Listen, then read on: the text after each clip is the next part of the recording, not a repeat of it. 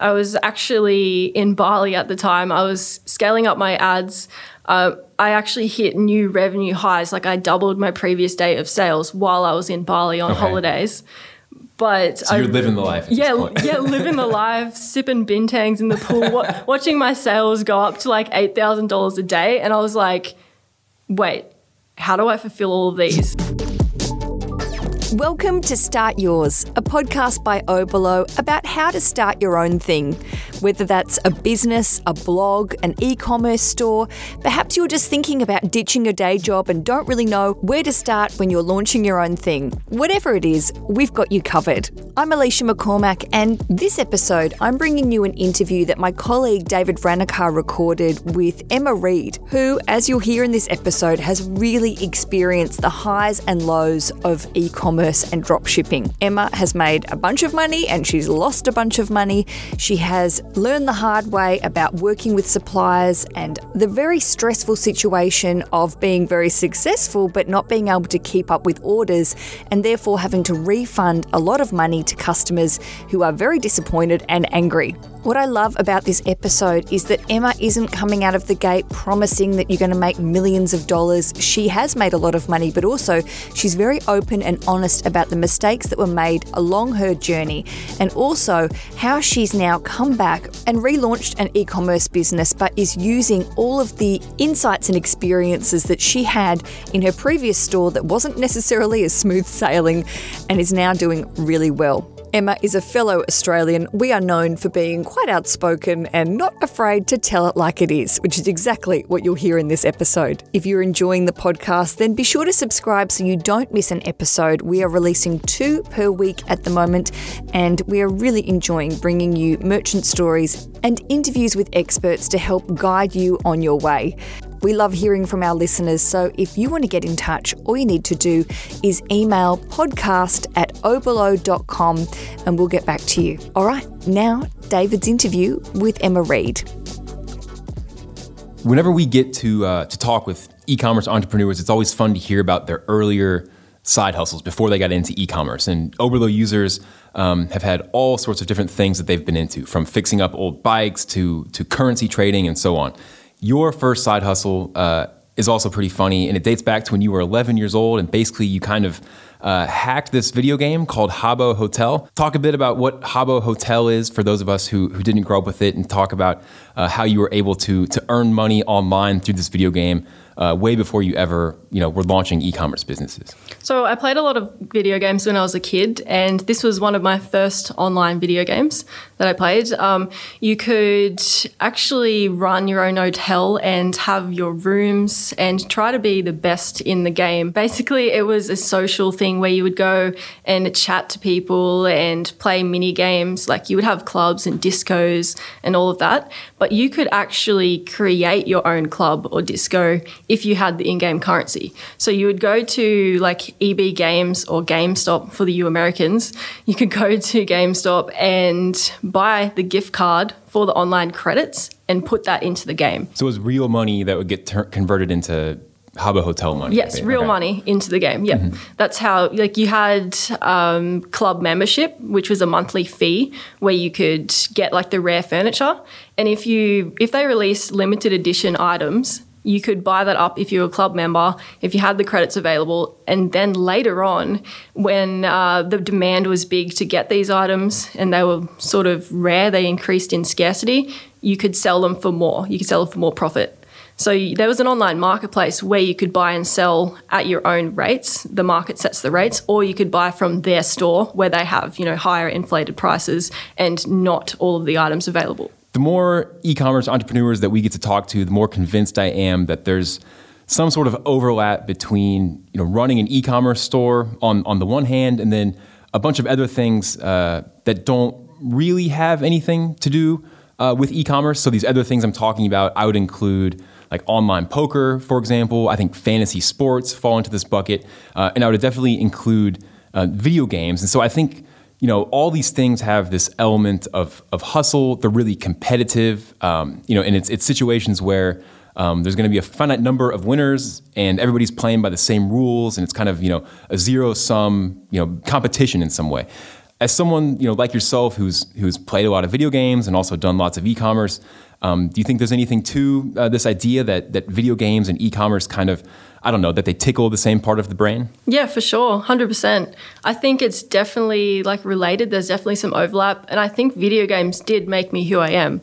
Like the ability to get obsessed with something so much and just lose yourself in the moment. But when it's got a marketplace in it as well, and you're actually making money in the game and leveling up and stuff, that transfers over to e-commerce because you're doing pretty much the same thing but with real money. Was it startling to go from where the stakes were whether or not you'd go to the next level to stakes where it actually kind of matters if things don't go well because you're going to lose a bunch of money? Was that a big jump for you to make?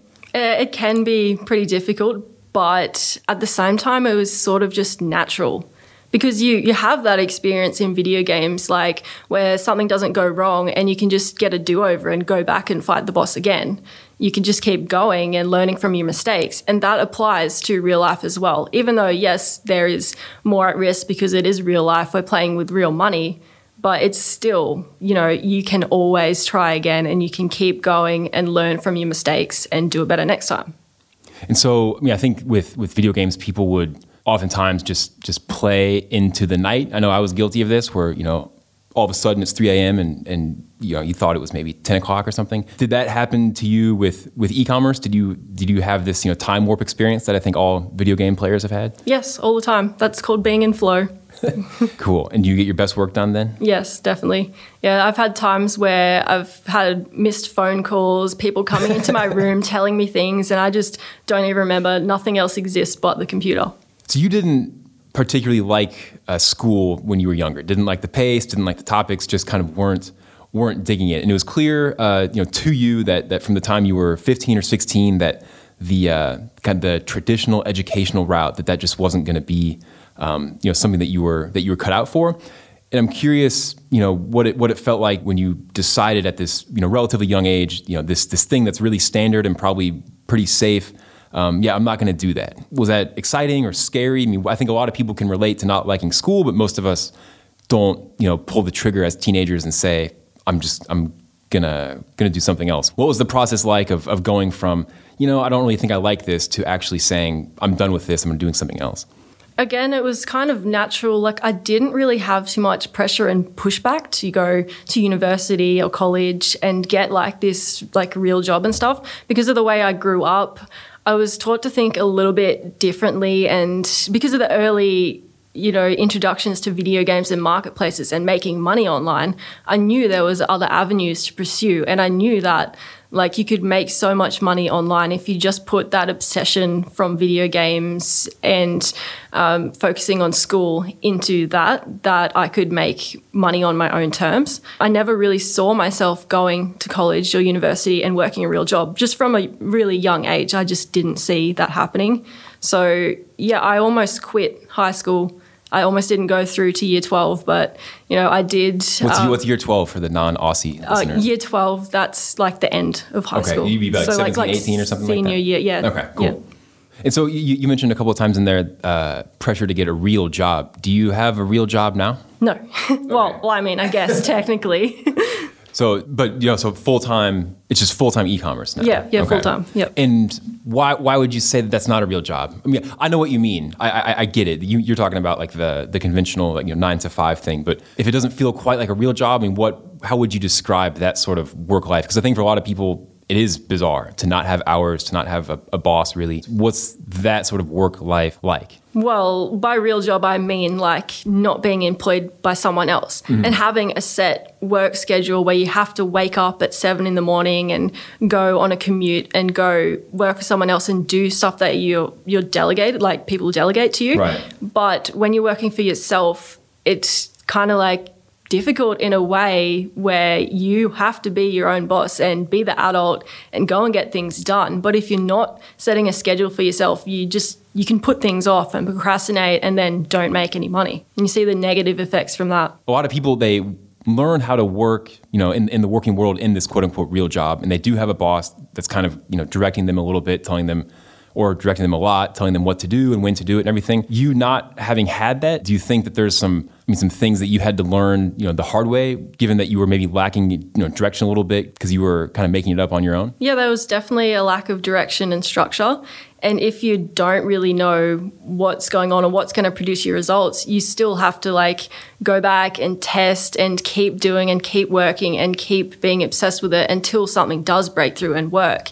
So if you don't know what you're doing, then you're going to have to try a lot of things. It's also really hard to actually control yourself and actually do the work instead of playing video games or going on holidays. Because if you're not doing that, then you're not producing income. If you basically are your business and you don't have anyone that you've hired to do the jobs for you, then you are your business and you have to keep working to keep producing income. And if you do slack off or take an extended break, then things can go down the toilet pretty soon. You said that it helps to keep being obsessed with it. And this is a interesting phrasing. I think it's something that people in the e-commerce space understand, that there is kind of this obsession that gets built up and you really want to always level up. This is you're never done in this business. And so is this being obsessed with it, is that something that's learned? Is it something that happens over time once you see the first sales come in? How does this process of being obsessed with it in this good way, how does that take hold? I think because I was doing it by myself for the first time and everything was new,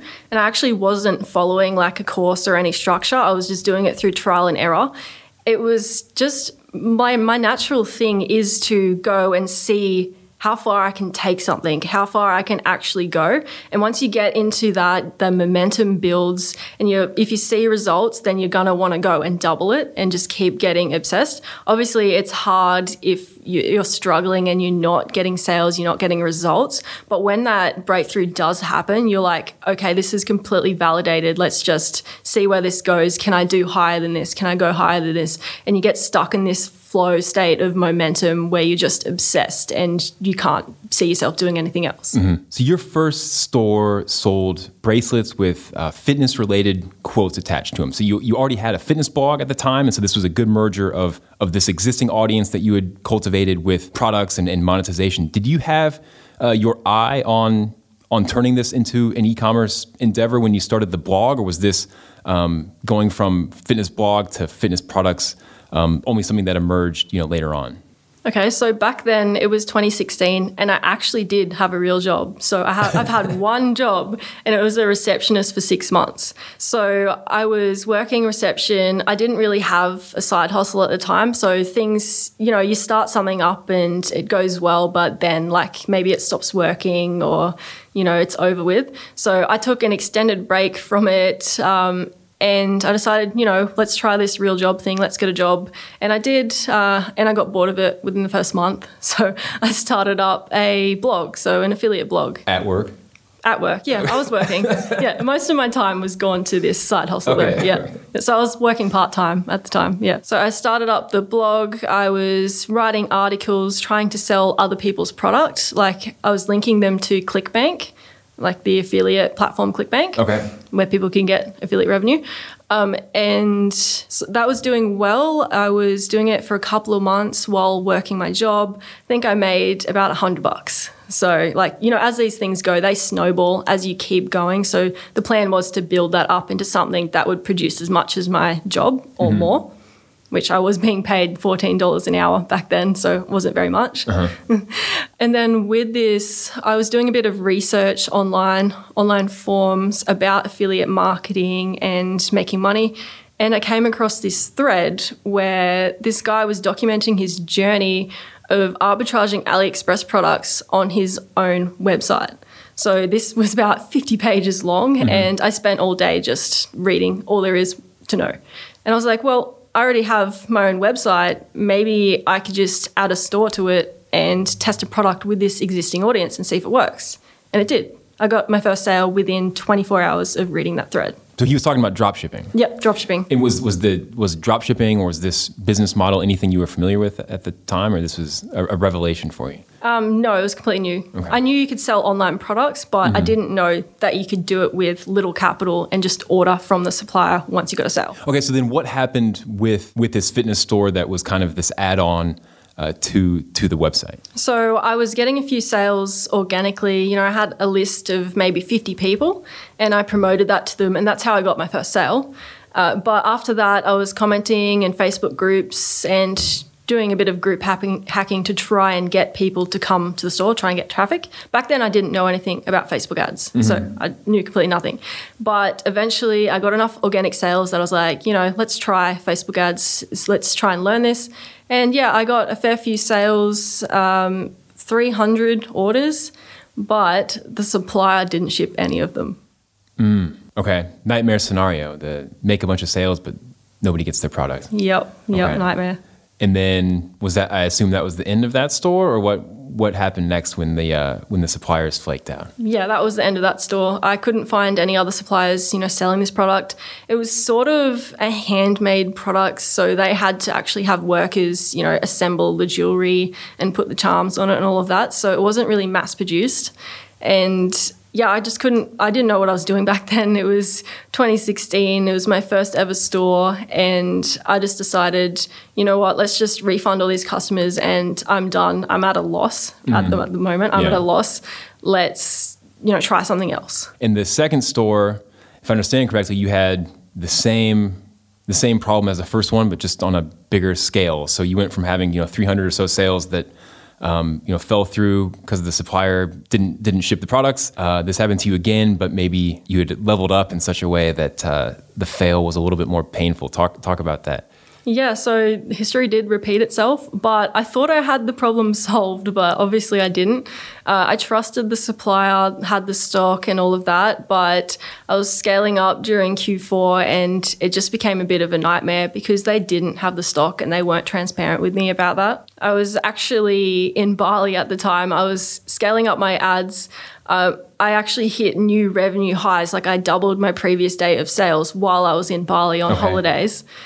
But so you're living the life at this point. Yeah, living the life, sipping bintangs in the pool, watching my sales go up to like $8,000 a day. And I was like, wait, how do I fulfill all of these? I don't have, do they have the stock? Mm-hmm. Can I fulfill all these? And can I manually do it? I wasn't sending CSV files or have an agent or anything. I was going straight through AliExpress, through Oberlo, and it was a bit difficult to fulfill them all myself. So that sobered you up? Yes. Once you went from 8,000 to actually figuring out how to... Yeah, I didn't have the systems in place. I didn't have a team to actually go and help me fulfill the orders and all of that. And so what came of this store? I burnt out and quit it. Okay. And I guess it's worth noting that you actually did more than $500,000 in sales. I think it was over 12 months, right? Yep. Okay. And I think a lot of people could put up with, some headaches if there was a, six-figure thing going on, that would make the headaches worth it. But you used the phrase burnt out. I mean, you weren't in a spot to keep going, I guess? Yeah, there was so much to do and I was just one person and I didn't delegate before I scaled. I didn't delegate before I accelerated, basically. And that caused a nightmare because at the time I just couldn't delegate. I didn't have the time to try and fix it. I had to just do it all myself and keep going. And you get trapped in the hamster wheel. And I went through, I was fine. I kept going, fulfilled all those orders. Everything was going great. But then the major supply issue happened where they just really couldn't get the product out. And that was around Chinese New Year. And I'd never gone through Chinese New Year before. So it's where they shut down for a month. Yeah. And it was just major headache, hundreds of customer emails a day, trying to keep on top of all of that. And I was like, you know what, I'm actually losing money at this point. Why not just take a break for 6 months and just reflect on where I want to go? Because it was just too much of a logistical nightmare at that point. Yeah, we had a story about you on the Oberlo blog, and there was a great quote where you said, I wanted to do it all myself because it was so much fun for me. But eventually problems happen and you're so focused on fixing the problems that you can't hire out once it's too late. And so I guess that's where you were, that there are a lot of things that you could have used help with, but it was too far gone to implement that. Yeah, for sure. Yeah. I know better now. Thankfully. So all of these things that happen, even if, it was a store that did 500,000, but I made a lot of mistakes along the way. And now I know this time and I can 10 times that, hopefully, with implementing hiring and delegation and making sure everything is in place before you actually scale up. Now that you've had this pretty, this face plant, so to speak, with with the big store and not having orders fulfilled, what could you have done or what should you have done if you were going to be scaling up that big? So first off, I should have had someone actually handling the emails and the customer support, because what I do, I'm basically the marketer and I am building a business. I don't want to be the business. I don't want to have it 100% rely on me, everything. So a big thing that took up most of my time was replying to customers, making sure they were happy, processing refunds or shipping more orders out, as well as replying to comments on ads. So like to get more attention and get higher conversions from the people who are interested in it on the ads. Yeah, as well as that, actually fulfilling the orders. So like going in Oberlo and like doing all of that, like fulfilling all the orders. Yeah. But what I'm doing now is I'm actually working through an agent, because once you get to a certain point, you have like a lot of profit and it's costing a lot to like employ people, or you don't really want to do it that way because it seems a bit like you could do it more efficiently. You mean like to do it with freelancers, for example? Yeah, like freelancers and stuff. Like that works. That works for some people, but I do want a little bit more transparency with my stock, like because AliExpress suppliers can be a bit sketchy, and in times like Q4, you do have to make sure you have the stock in hand. That's with my last store. I didn't really have the stock levels. I didn't know, and that's why that problem happened. So this time I'm going through the agent to do that. So I know 100% what stock I have, and it's sort of easier for the whole process, the whole fulfillment, especially when you're doing like volume. AliExpress suppliers, let me ask you just said that AliExpress suppliers can be a bit sketchy. Now I've heard horror stories as well. I'm not challenging you on that assessment. I'm just curious what exactly you mean by that, and what are some things that people should be aware of? Well, like I said before, my other experiences with them, they don't necessarily always tell you how much stock they have. You can ask, and normally they'll just say, yes, dear, we have all the stock. Yes, that's how they address you. And I say it back to them. I'm like, thanks, dear. Just tell me how much stock you have, please, because I need to know if I can scale. So that's a huge pain point, is just the not knowing how many products are available for you to sell. Yes. That's the pain point. Like I had those issues with the last store, the $500,000 store, where I just didn't have the stock, and they were more transparent than the other supplier, but this time I really just wanted to make sure that there was that stock there. Yeah, because I guess otherwise you could be selling products that don't exist. Yes, which is sort of what happened last time, yeah. I think one of the interesting things about your story is that it answers the question of why everybody isn't drop shipping. And this is something that we see when we talk about how you can, start a store for $500, or when we talk about how, you can mark up products 3 times or 5 times or whatever. We always get comments like, if that were true, then everybody would be doing it, because, you just hack the world. If you can start a business for $500 and then, have a 5x markup on every product, why wouldn't everybody be doing it? And I think your situations that you've experienced show that the reason not everybody does it is because it's really hard, and not just the marketing and the product sourcing stuff, but just the intensity of it all. I mean, you were talking about scaling, constant orders, questions, mistakes, everything. Talk about those sort of challenges, not the stuff about optimizing your target segment on Facebook, or handling a high volume of customer questions, but the stuff that goes on that might weigh more on your psyche, as opposed to just being a logistical hurdle that you can, hit reply and then it's done. There's a lot of other stuff going on. What's it like when that starts to get a little bit out of hand? Yeah, there's definitely a lot of pressure. And when you're doing the customer service, if customers are angry at you or like attacking you, then you are the customer service. So sometimes you take that a bit personally, and it's disheartening to get all of these refunds and complaints coming in, because you are the marketer, you're marketing this product, you're trying to solve someone's problem by giving them this product. Then to have them come back and say, this never arrived and stuff, it is a bit sad to experience that.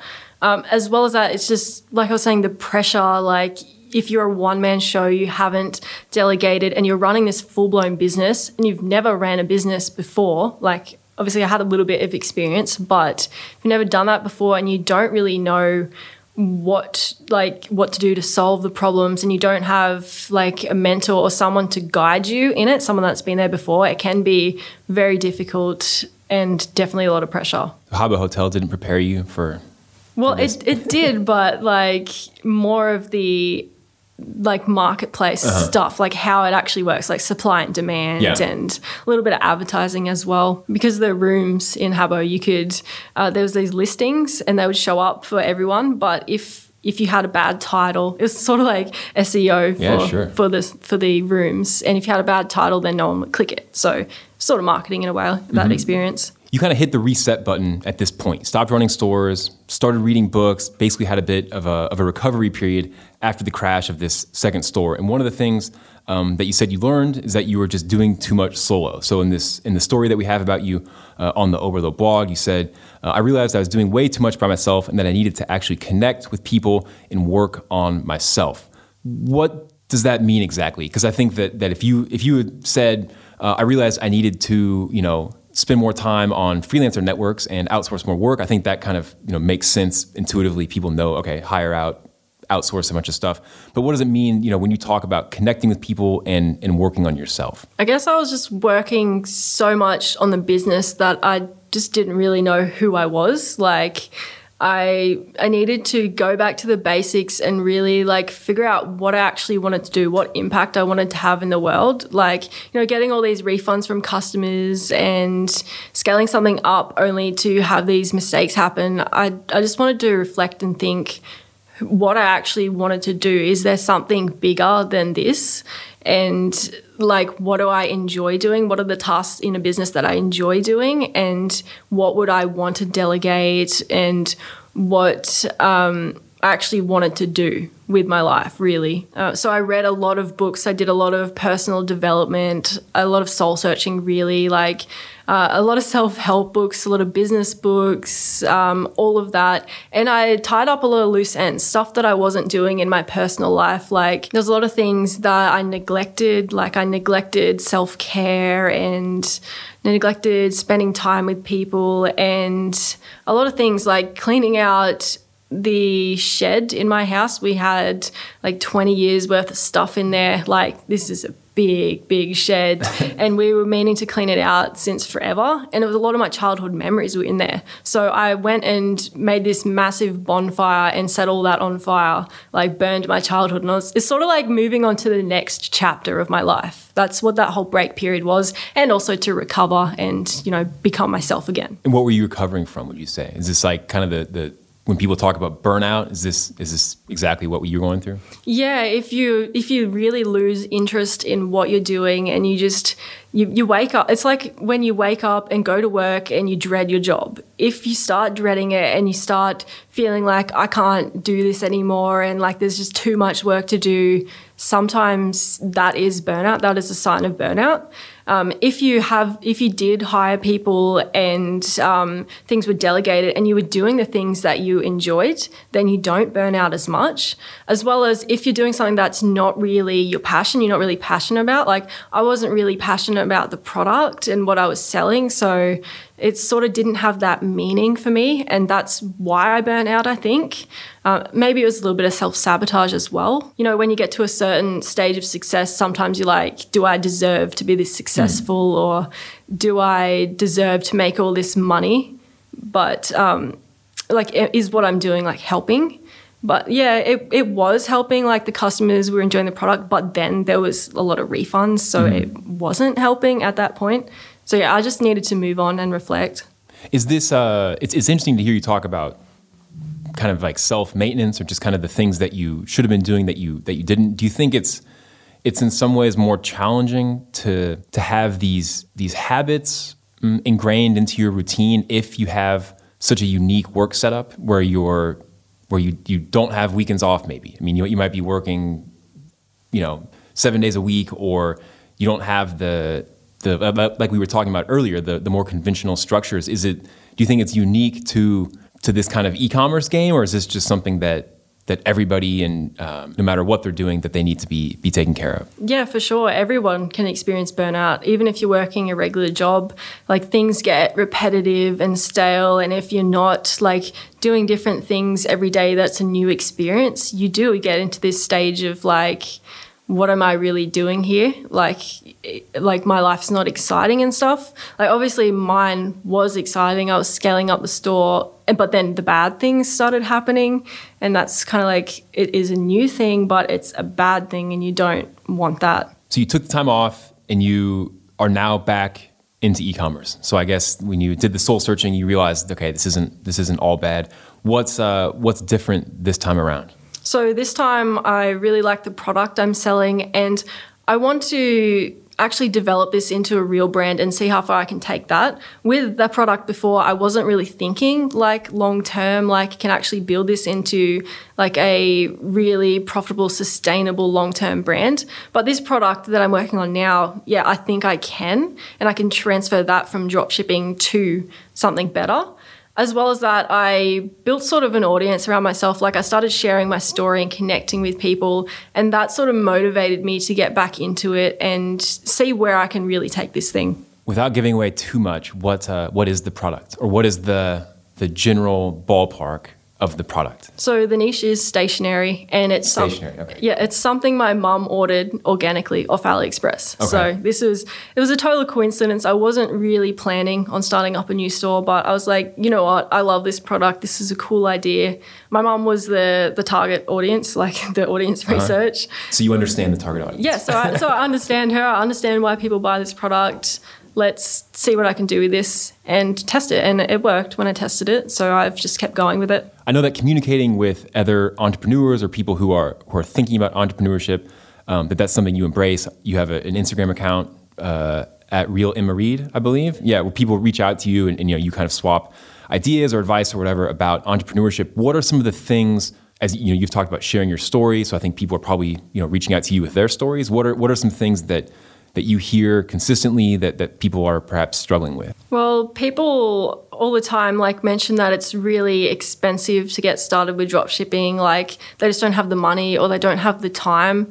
And that's all bullshit. To be honest, I started with basically $10 and I bootstrapped my way there. I learned everything through trial and error and just had that mindset of it's going to work, because you can learn anything you put your mind to, and you can be successful if you just put in the work and you just keep going. Does that advice resonate, or do they think that you're just BSing it? No, it resonates with them. I actually wrote a blog post on how to get started for such little money. I don't have a course or anything at the moment, but I just wanted people to know this is where I came from, this is how I got started, and that they can do the same thing themselves. And so I put out step-by-step instructions and how they would actually do it. And I've gotten a lot of positive feedback from that. It's actually inspired people to actually go and start dropshipping because they can do it with no money as long as they just put in the time and effort.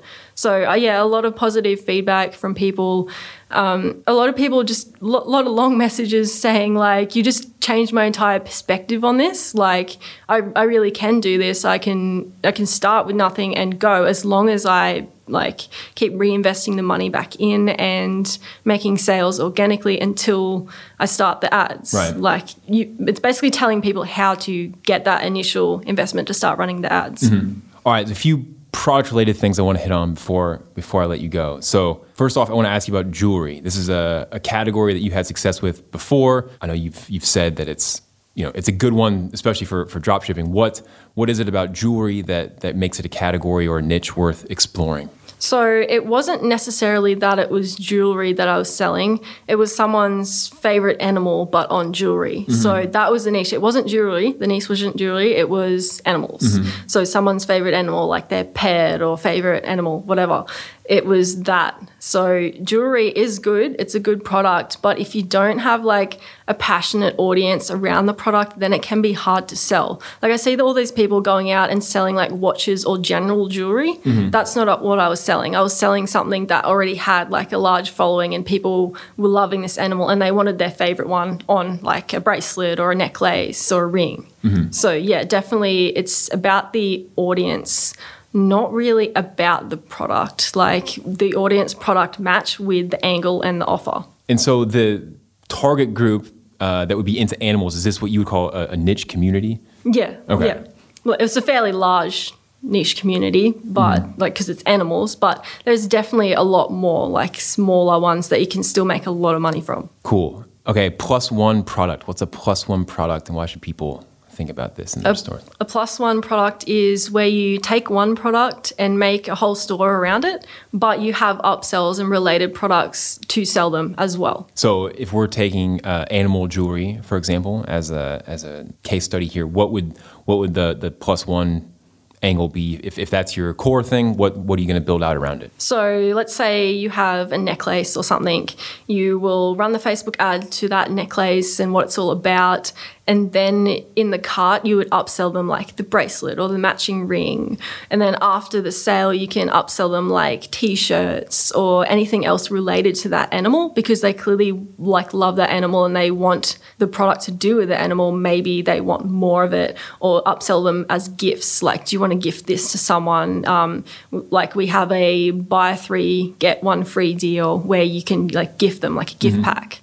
So it's really about that and making more money off the one person. So you can do the same thing with like a niche store, like where you have all the related products at the bottom and stuff. But I find that making one store completely around the product, it allows you to really resonate with that audience more and do like the branding and the copywriting really about that specific person. So the whole store is to do with that, and then you upsell the products later instead of trying to like all of the distractions like clicking off and looking at the other products. Just get them into the funnel, get them to buy, and go from there. And finally, what are some non-paid marketing channels that you mentioned that you help people get started if they only have $10 or whatever? What are some of the ways that you recommend they approach that when there is no ad budget? I did a bit of an experiment with my recent store where, I was just going to get started. I wasn't going to throw a bunch of money at it. I was going to go back to the basics, do what I've always done, try to get sales organically. And the way I did that and started drumming up attention and traffic was commenting on Instagram. So I made an Instagram page for my store. I posted a couple of pictures to get it started posting on stories. And then I went and reached out to the niche. The community was on Instagram, like through the hashtags and clicking related tags and trying to find who was actually going to buy the product. And then I would comment and interact with them and ask them questions, get that going. And I saw that they would come and buy the product from that interaction. If you're interacting as a real human and you're being relatable to the person, you're trying to understand them, what their needs are, if they like the product and all of that, if it's going to solve a problem for them, then they are probably going to go and buy. You're probably going to get traffic. So I was doing that 100 times a day, and I tell everyone to just reach out to your audience 100 times a day on Instagram, like comments, not just liking and follow for follow, actual genuine comments, and just be a human. Don't act like a robot. Don't act like you're spamming, and you will get sales and build a community. On top of that, it started naturally happening that people wanted to become an ambassador for this store. They wanted the product for like a discount in exchange for promoting it to their followers. So accounts started reaching out, and I decided, let's try this ambassador program thing, because I've heard lots of people doing like influencer marketing and ambassador programs and all of that. But I decided, let's give this a try, and let's try to actually get a lot of sales through this. Let's see if this is scalable. Because at this point, I still wasn't spending money on ads. I was still trying to build it up organically, test the product that way, like I'd always really done, but just not on Instagram. So I signed them up with the ambassador program, gave them a personalized code for 20% off. So all of their friends and family and followers could get 20% off. And then if they used that code, then the ambassador would be paid 20% commission. So I would lose about 40% of the product price, but since my margins were good, I would still make money. And the ambassadors were actually some of my first profitable sales, because I would give them their own personalized code that they could use for 40% off to order the product themselves. So I would DM all these people saying, do you want to be an ambassador for my store?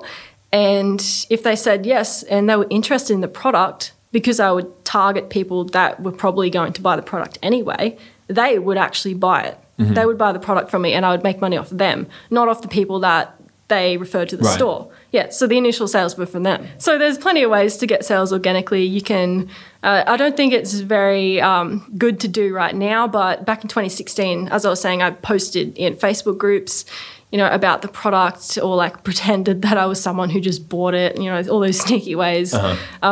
And, you can try to rank on Google and post in forums and answer comments on blog posts and stuff. There's just so many ways to get sales without ads and then build up that capital to spend on ads once you know the audience.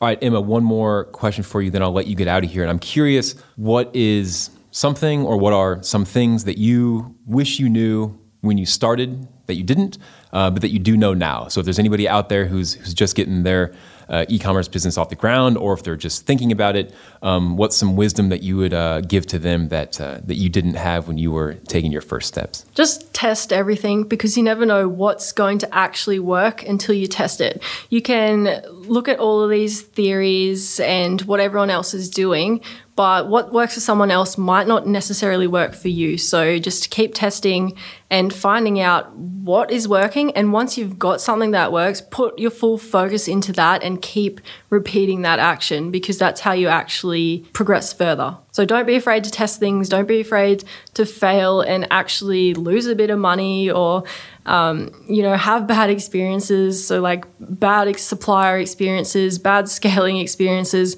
Just keep going and don't give up on trying until you actually have it working. You can do anything you set your mind to, really. And I just wish I had the confidence to do that, like with my first store. Like, obviously, my whole life I've grown up with that sort of mindset, but just actually knowing, yes, you can do this, you can set your mind to it and learn the thing and put in the effort to get those results. So figure out what you actually have to do every day to get the end result, and you will succeed. You will get the end result if you just don't give up. All right, Emma, thank you so much for taking the time to chat. No problem. Good to be here.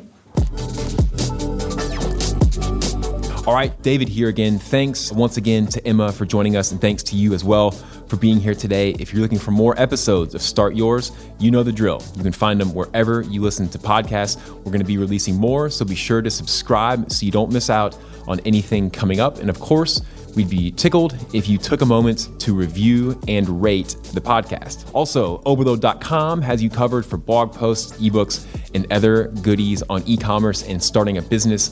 And you can find Oberlo on YouTube, Instagram, Facebook, and Twitter. If you want to reach us via email, shoot a note to podcast@Oberlo.com. Again, that's podcast@Oberlo.com. Talk to you soon.